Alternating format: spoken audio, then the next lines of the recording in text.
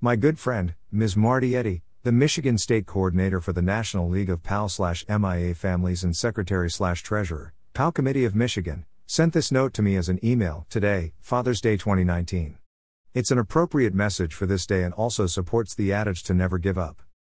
Good morning, everyone.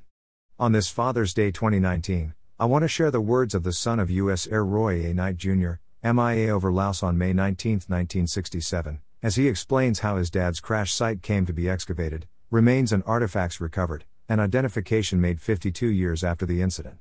This is a strong testimony to the power of faith, family, perseverance, and the incredible work being done to bring home the missing. Call Knight was officially accounted for on June 4, 2019. We share the joy of this homecoming and pray for others to come. He's coming home. In the next few weeks, my dad, Colonel Roy A. Knight Jr. will be coming back to Texas, 52 years after his plane was shot down while he was attacking a target in northern Laos. He was listed as missing in action until 1974 when all MIAs were declared killed in action. Since that time, there have been visits and 2 excavations in the area of his crash site in an attempt to recover Dad's remains. In early 2018, a special survey team of the Defense PAL/MIA Accounting Agency, DPAA, evaluated Dad's crash site for further excavation.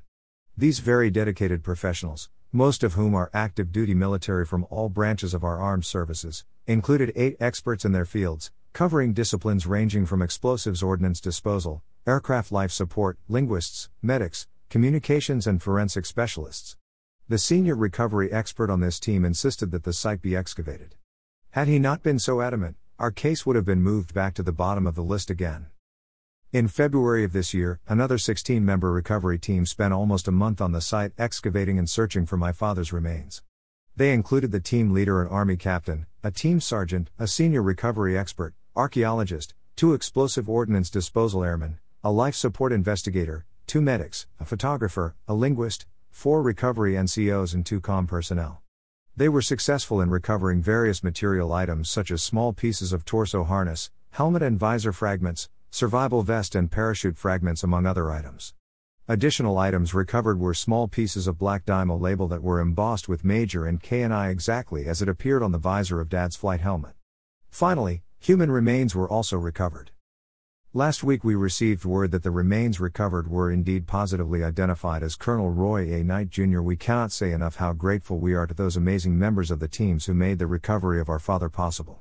The risk, privation, sacrifice and miserable hard work involved in this undertaking are a testimony to the fine men and women who serve in your armed forces.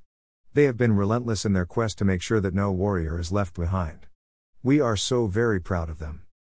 My dad's remains currently are at the Central Identification Laboratory in Hawaii waiting to be escorted back to the Texas he loved, to be laid to rest next to his brothers and mother and father. The escort will be an 06 Colonel or higher. We will be waiting on the ramp when he arrives in Dallas. He will be buried at Holder's Chapel, named for his grandfather who founded it, in Cool, Texas, among the post oaks that grow there. This is the land where he grew up, where he hunted, trapped, fished and played ball. It's as Texas as you can get. And it's family. It has been a long haul. To all those who kept the faith in the memory of Dad, thank you. Your support was more meaningful than you will ever know. There will be a service with full military honors, including a flyby of fighters. We will put the word out once the arrangements have been made for his service. I expect it will be well attended. My dad is coming home. Roy, his son, lived in Michigan for part of the 80s and was president of the PAL Committee of Michigan when the Michigan Remembers PAL/MIA Memorial was unveiled and dedicated on National PAL/MIA Recognition Day in 1986. A job transfer took him and his family to another state in 1987. Never give up. Thank you for taking the time to read this. Should you have a question or comment about this article, then scroll down to the comments section below to leave your response.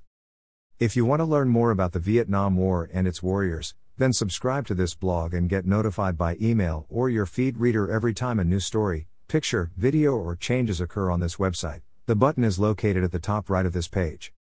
I've also created a poll to help identify my website audience. Before leaving, can you please click here and choose the one item best describing you? Thank you in advance.